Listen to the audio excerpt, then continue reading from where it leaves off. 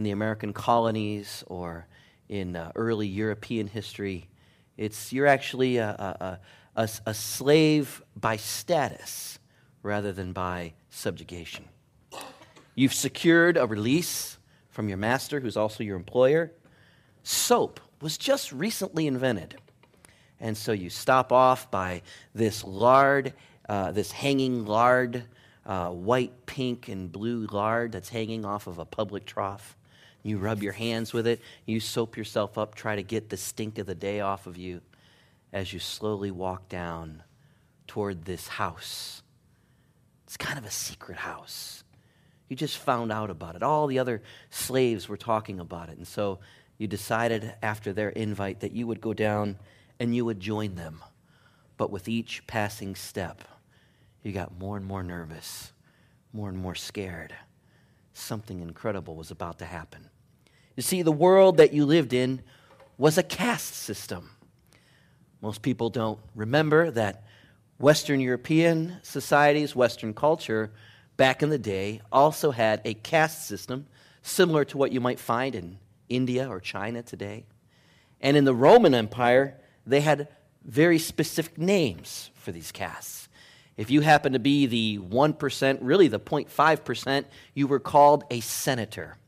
And the Roman senators they were the senators. They ruled with absolute power and authority next to the emperor. Next in that line of castes would be what's called the equestrians.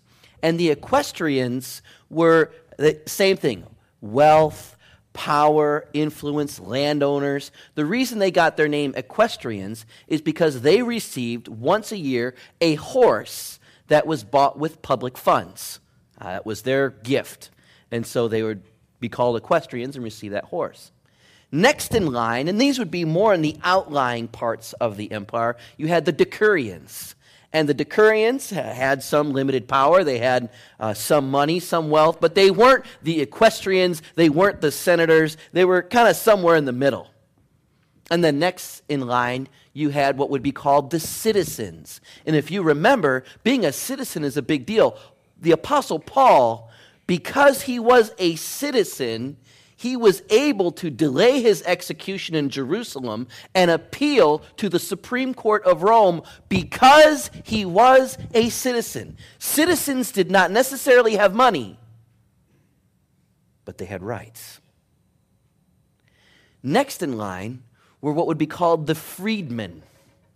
Freedmen were former slaves who, through either some military service or some means, were able to purchase their freedom. They were not yet at the status of citizen. They didn't have all of those rights yet, but they weren't a slave. They did not have a master or a keeper over them. And of course, at the bottom of the barrel, and which most of the outlying patrons would have fallen into, you would have had the slaves. And again, not necessarily like we might think of slaves, but slaves economically nonetheless. Most of Roman life and fun was associated with guilds that would form up in Rome and in Turkey and Jerusalem and in Alexandria, Egypt. They had these big guilds, and these guilds would hold these massive pagan festivals. And of course, they would all choose one of the astrological gods, whether it was Aphrodite or the Capricorn or Jupiter, Mars, Artemis. They had all these different festivals they would hold in honor. And here's what would happen at these festivals. The festivals, they didn't have rides and stuff like we have, but they did have food. And anybody knows, if you got a festival of food, you're going to get a lot of people there. And sure enough, at these festivals, they would have lots of people come, but here's how it would work. The higher on the social strata class you were, you got served first. So if you were a senator, you got served before an equestrian. If you were an equestrian, you got served before a decurion. If you were a decurion, you got served before a citizen. If you were a citizen, you got served before a freedman. And if you were a freedman, you got served before a slave. Well, what do you think often happened by the time slaves went through the food line? Food was gone. I mean, they got the cut up bones, the leftover fat portions, if there were any there. Maybe they got a little bit of wonton or there wasn't much to go around. And so slaves, like always, got the worst end of the deal. But there was a new community that was springing up in the Roman Empire. And they said to themselves, our leader Jesus, he didn't deal with people like that. He didn't view people like that. When he looked at a person, he didn't see a senator or an equestrian or a decurion or a citizen or a freedman or a slave. He didn't see that. He saw a human being. He saw someone with 2 eyes and 2 arms and 2 legs, just like him.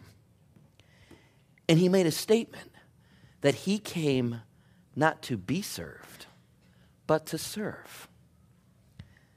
And so now you're a slave, walking ever so cautiously to this home that somebody said was a church. You're nervously walking into the courtyard, a wealthy courtyard of a wealthy family. And as you walk in, you see all of the different clothes represented. You see, the way that you knew what class you were from was by what you wore. Slaves, for example, could not wear togas. Citizens could. However, if you were a decurion or an equestrian or a senator, you got to put stripes on your toga. And you would walk around, and everybody would know who you were. And if you walked into a room and you were a slave, you bowed and you went like this, and you put your thumb on your forehead. Why? Because thumbs in the Roman world are what separated a slave from an animal. Animals did not have opposable thumbs. Slaves did. The common punishment for slaves is that they would break their thumbs, saying, now you're just as good as an animal. You're a dog to me. You're a goat to me. So they would put their most prized possession on their forehead, the seat of their power, and they would bow before all of these equestrians and senators and decurions. It was life. It was the way it was. You accepted it. Everybody accepted it. Only tonight was different. As you walk into the courtyard, you see the tassels hung up. You see the togas hung up. The little wreaths that they would wear hung up. And you walk into the door, and someone has a bowl of food. This someone you know well. He's an equestrian, and he kneels down, and he serves you food. This is a community like the Roman Empire has never seen. You well up with tears. You don't know what to do. You don't know what to say. You don't know whether to take it. You don't know whether it's a trick. You're afraid. What do we do? What's happening? But he assures you, take the food. It's okay. He hasn't eaten yet. But when you walked in, he gave you the first bowl. You began to cry. You've never been served in your life. You don't know how it feels. You don't know how to react. And as you began to allow those tears to fall due to the force of gravity from your eye to your chin, you look down and you see this powerful equestrian is crying as well. He has never known the deep bond of humanity like you have known.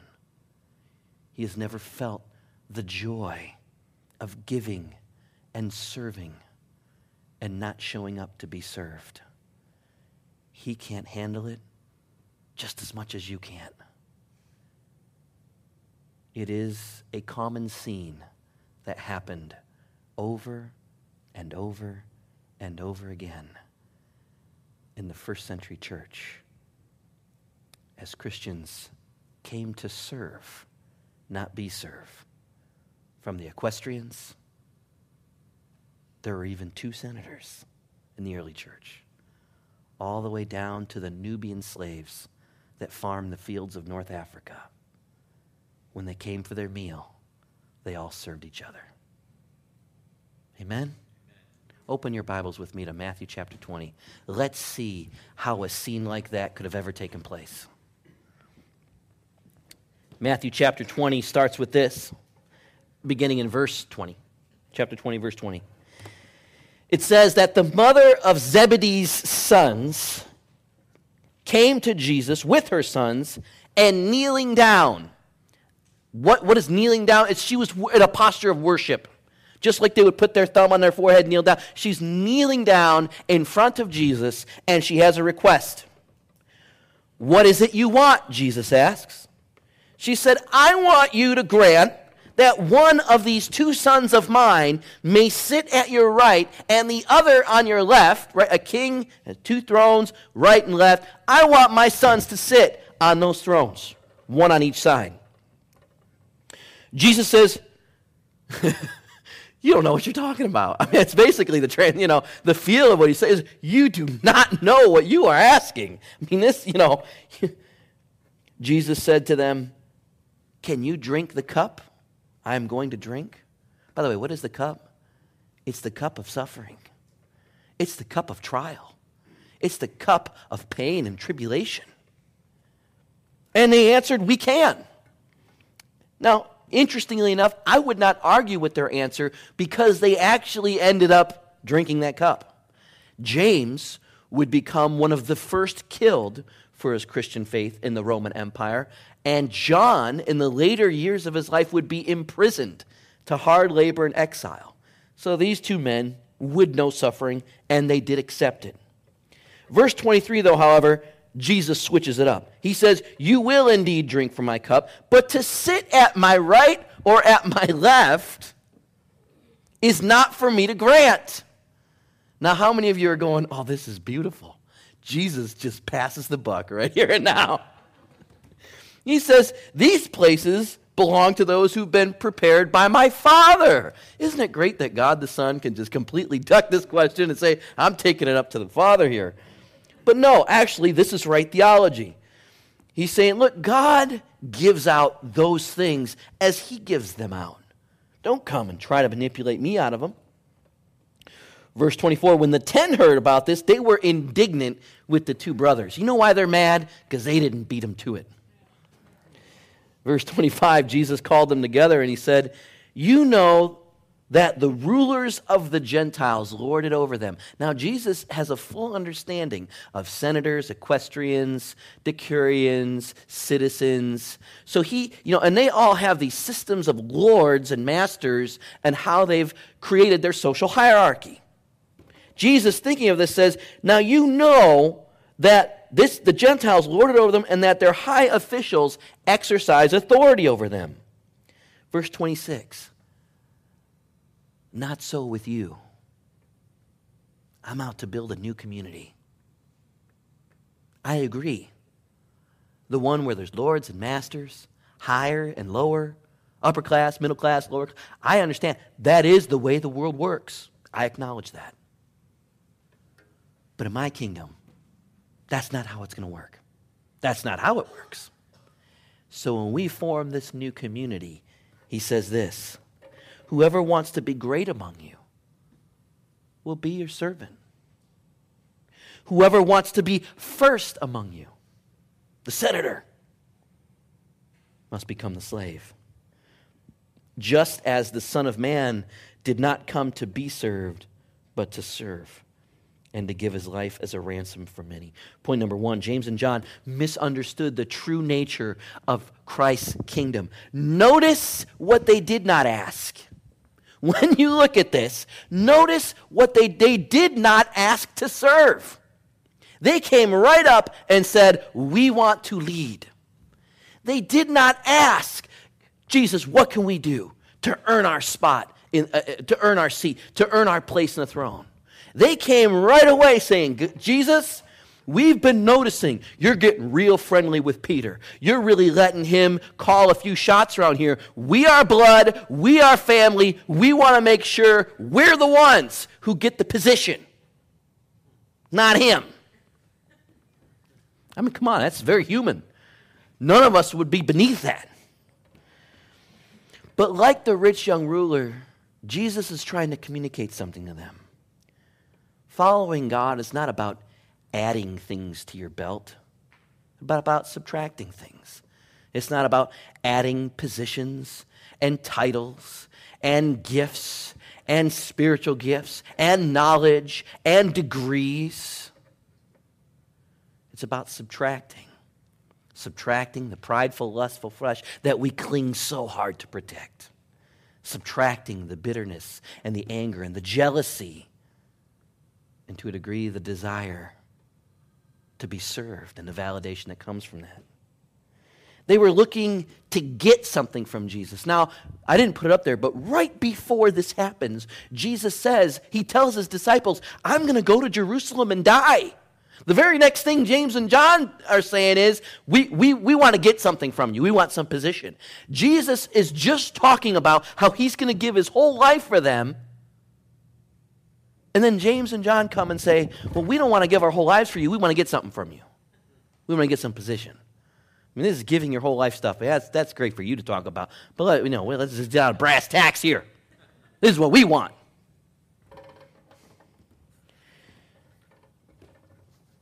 This week, I had this. This week, there was a women's event on Thursday. And I get an email from one of the coordinators. And they're like, hey, can you have the youth help set up all the chairs? And for a split second, you know what my reaction was? Do you know how many years I have set up chairs for a church event? Do you know how many times I've done? I'm the senior pastor. Have I not earned the fact that I don't have to set up chairs anymore? For a split second, that's exactly where I went. But you know what? I can't ever get to the point where I'm above setting up chairs, where I'm above rolling out tables, where all of a sudden, as the pastor, I don't do that anymore. I have people to do that. I'll call them now. No, Tom, get over there and do it. It'll be done by the time you make the first call. No, I don't like it when God speaks to me sometimes. Second point, James and John misunderstood the true cost of following Jesus. When I was directing the camps, one time, I can't remember how it happened, but the camp went over a Sunday. It was like a Thursday through Monday thing. And so we went over a Sunday, and one of the camp leaders was a pastor, senior pastor. Oh, it was youth pastor time. He was a senior pastor. So he had his own service to preach, and we gave him the morning off to go and preach at his church. And he said, okay, well, I got to leave the camp at 4:30. 4:30 in the morning. I remember thinking, man, this is a holy man of God. He's praying at the crack of dawn, And but I just asked him, I said, why do you have to leave at 4:30? He goes, well, before I go to my church, there's a church down the street that just started in a school, and they don't have any volunteers to help set up the chairs, so I go over and set up their chairs for them. And it just hit me. This pastor goes and sets up chairs for another church down the street because they didn't have the volunteers to do it. And then he drives back to his own church and preaches his 2 services. I thought to myself, what kind of man does that? What kind of pastor does? In the world, we'd say, you're helping the competition, wouldn't we? That church is right down the street. You should be praying for them to get shut down, right? But he went and he unfolded those school chairs, set them up. He was there when they all got there. And then he left and went and preached his own. What an example. What is Jesus saying? There's a new community that I'm establishing on earth. And it's going to surprise you. They should surprise you. Because we come to serve, not to be served. Third thing, James and John misunderstood their true call. They're called to be messengers, not masters. To be witnesses, not necessarily kings. And then finally, James and John misunderstood the fruit of their wrongful ambitions. A lot of times we want to grasp for things. I feel called to be this, and so we begin to grasp for it. Being in leadership for a long time, it's very interesting to watch how people who are very obviously called to leadership can get so impatient on the road to that leadership that they begin to grasp for things before God has given it to them. If you read through Philippians chapter 2, Paul says a statement, and I'm still racking my brain over it. He says this: Jesus, though being God, did not consider equality with God something to be grasped. In other words, he didn't walk around going, I'm God. Don't everybody see that? Don't you all recognize that? I'm God. Me and the Father are one. How come you all don't get that? No, Jesus didn't do it. He was completely secure and comfortable in himself. He was comfortable that when God would glorify him, reveal him, and set up his kingdom, he would allow the Father to bring that to him rather than grasping for it. Don't you understand? But so often we grasp for things far sooner than God wants to give us them. I remember when I had first joined a church, I converted to Christianity real late in my teen years. So I didn't know anything other than I was just so completely in love with God for rescuing me from the life path I was on. And I remember I felt like I need to do something big. So I went to the pastor and said, I want to be the worship leader. He's like, well, why don't you just join? I don't want to join the team. I want to lead the team. Well, do you know how to play anything? I don't know how to play anything well yet, but I mean, I've got passion. I've got desire. I've got it. Come on, you got to do something with me here. He said, well, look, why don't you learn how to play an instrument first, and then we'll talk. And so, I faithfully tried to learn everything I could learn. And I just so badly wanted it. So about 9-10 months later, he's like, all right, you want to lead the team, you can lead the team. And for the next 6 months, I nearly pulled every hair out of my head out. It was so difficult.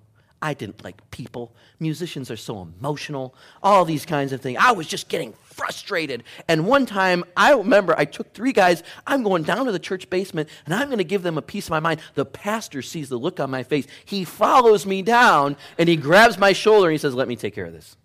And he sends me back up. I don't know, whatever he said to them, I don't know. But, of course, that week, we got in my office, and he said, Tom, is this fun? Do you enjoy this? I looked at him, I said, no, sir, I don't. I deplore this. I hate people. And he said, look, why don't you take this section, which is just the piano players, and then why don't, this person would love to come in, take over, and I was just, thank you, Jesus. I wanted out so bad. But you see, I had grasped for something that God had not given me, but I'd felt I needed to have. It wasn't its right time. Years later, when I was asked to lead a team again, it was by call. It was because of a conviction. And I remembered the miserable failure of that first time. And I remember thinking, God, I hope that I've learned my lesson, but most importantly, I hope they've learned their lesson. I won't tell you the outcome of that second season. One of the reasons why I think we love Jesus, we don't just respect him. I don't just tell people, I respect Jesus. There's a love I have for him. Why? I think it's the same reason why you love him. At the end of the day, Jesus is for you before he's for himself.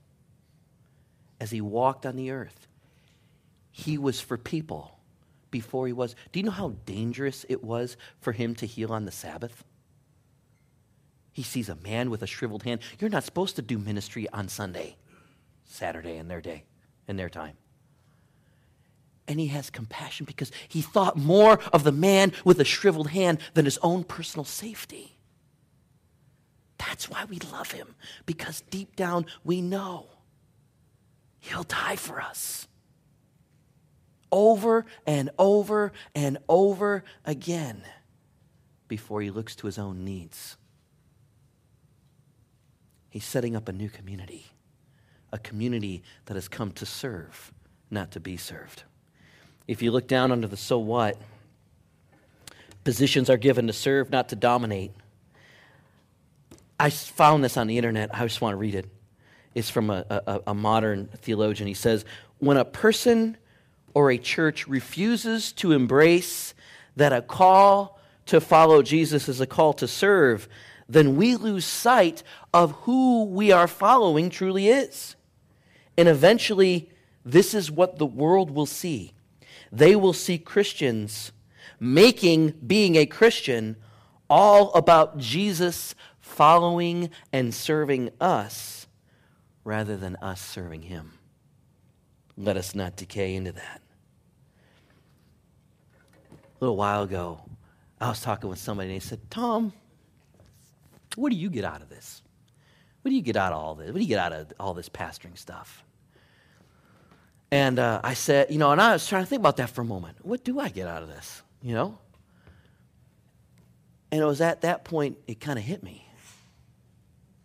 That's not what I'm here for. I'm not here to get something out of this. I'm here to give. I don't think I realized it until I was asked it. I'm thinking, well, the Christmas present was nice, and the coffee's great, but at the end of the day, I can't say that that's what gives me the pleasure or the joy. It's the joy of serving, the joy of giving. To be able to come and say, I don't want nothing. I want to give everything. Amen? Second thing, positions carry great accountability because they are given by God himself. Many of you know I struggle with being called Pastor Tom. I love it when people just say Tom. Why? Because it lets me off the hook. When you say Pastor Tom, you may say it as a respect. Out of respect for our pastor, we want to let you know we honor you, we respect you. You're our pastor, we love you, Pastor Tom. But you know what happens when I hear it? I walk away going, have I been their pastor? Have I prayed for them? Have I loved them? Have I served them? Would I give my life for them? When I'm called Pastor Tom, it's always a moment of accountability for me. Have I been that for you? Have I done that for you? When they call me coach this, or leader that, or president this, it should always take us back to that question. Have I used that position to serve you? Are you better as a result of me being the leader, of me being the president, of me being the pastor? Not, I'm the pastor. Oh, man. Number 3, use your position to serve others and you'll be loved and respected. When you serve, you sow a seed. And when you sow that seed, it'll come back to you. Have you ever noticed that sometimes people will call you up to help, and you'll go help them, but you don't want to help all people equally. Why? Because sometimes you realize they wouldn't help you. They haven't helped you. Back in the day, I used to move people a lot. And every now and then, I would get a call from a guy who would be the guy in the church that moves everybody because he had the pickup truck, right? And so he would be the guy in the church.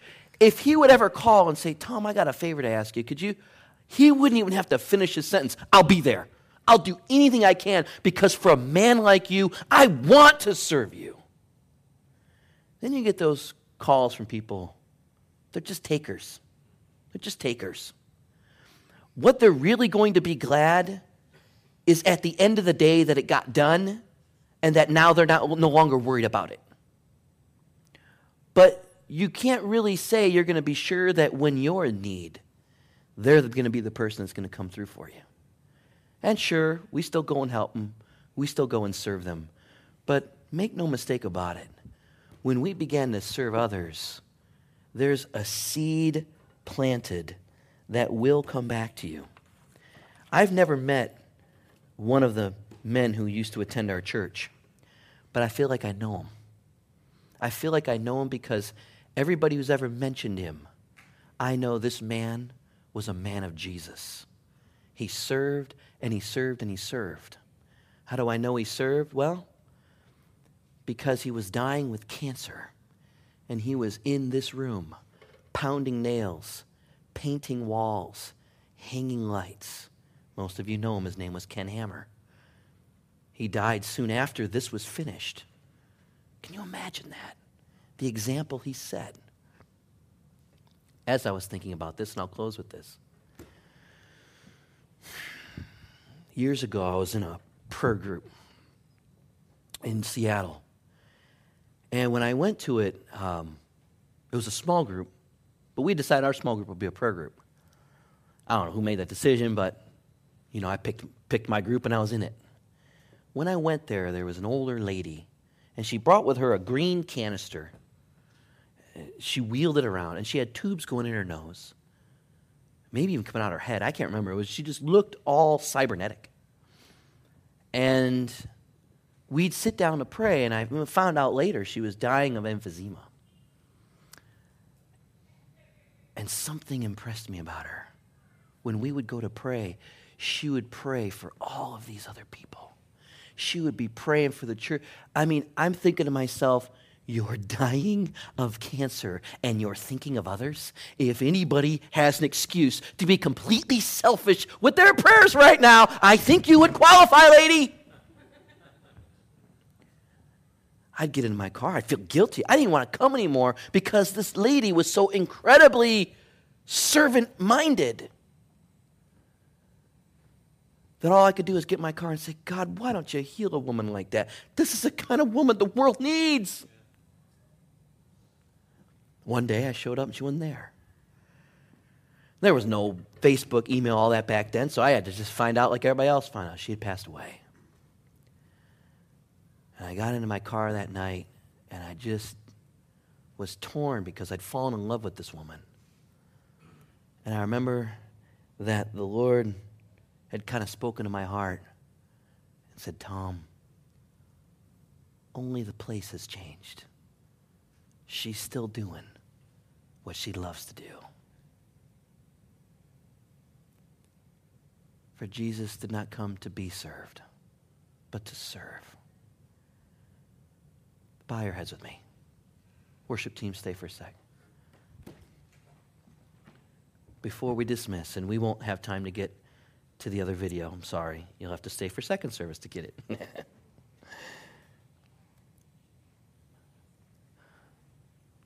Does our church need help? Absolutely.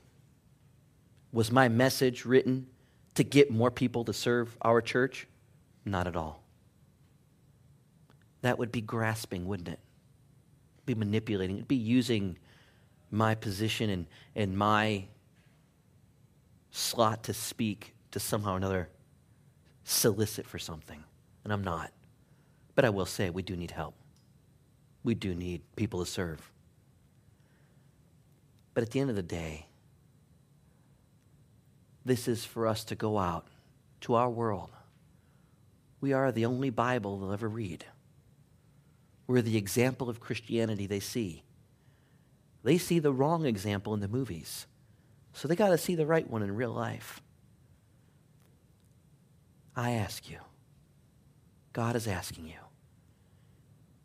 be a part of the new community he's setting up, where senators become slaves and presidents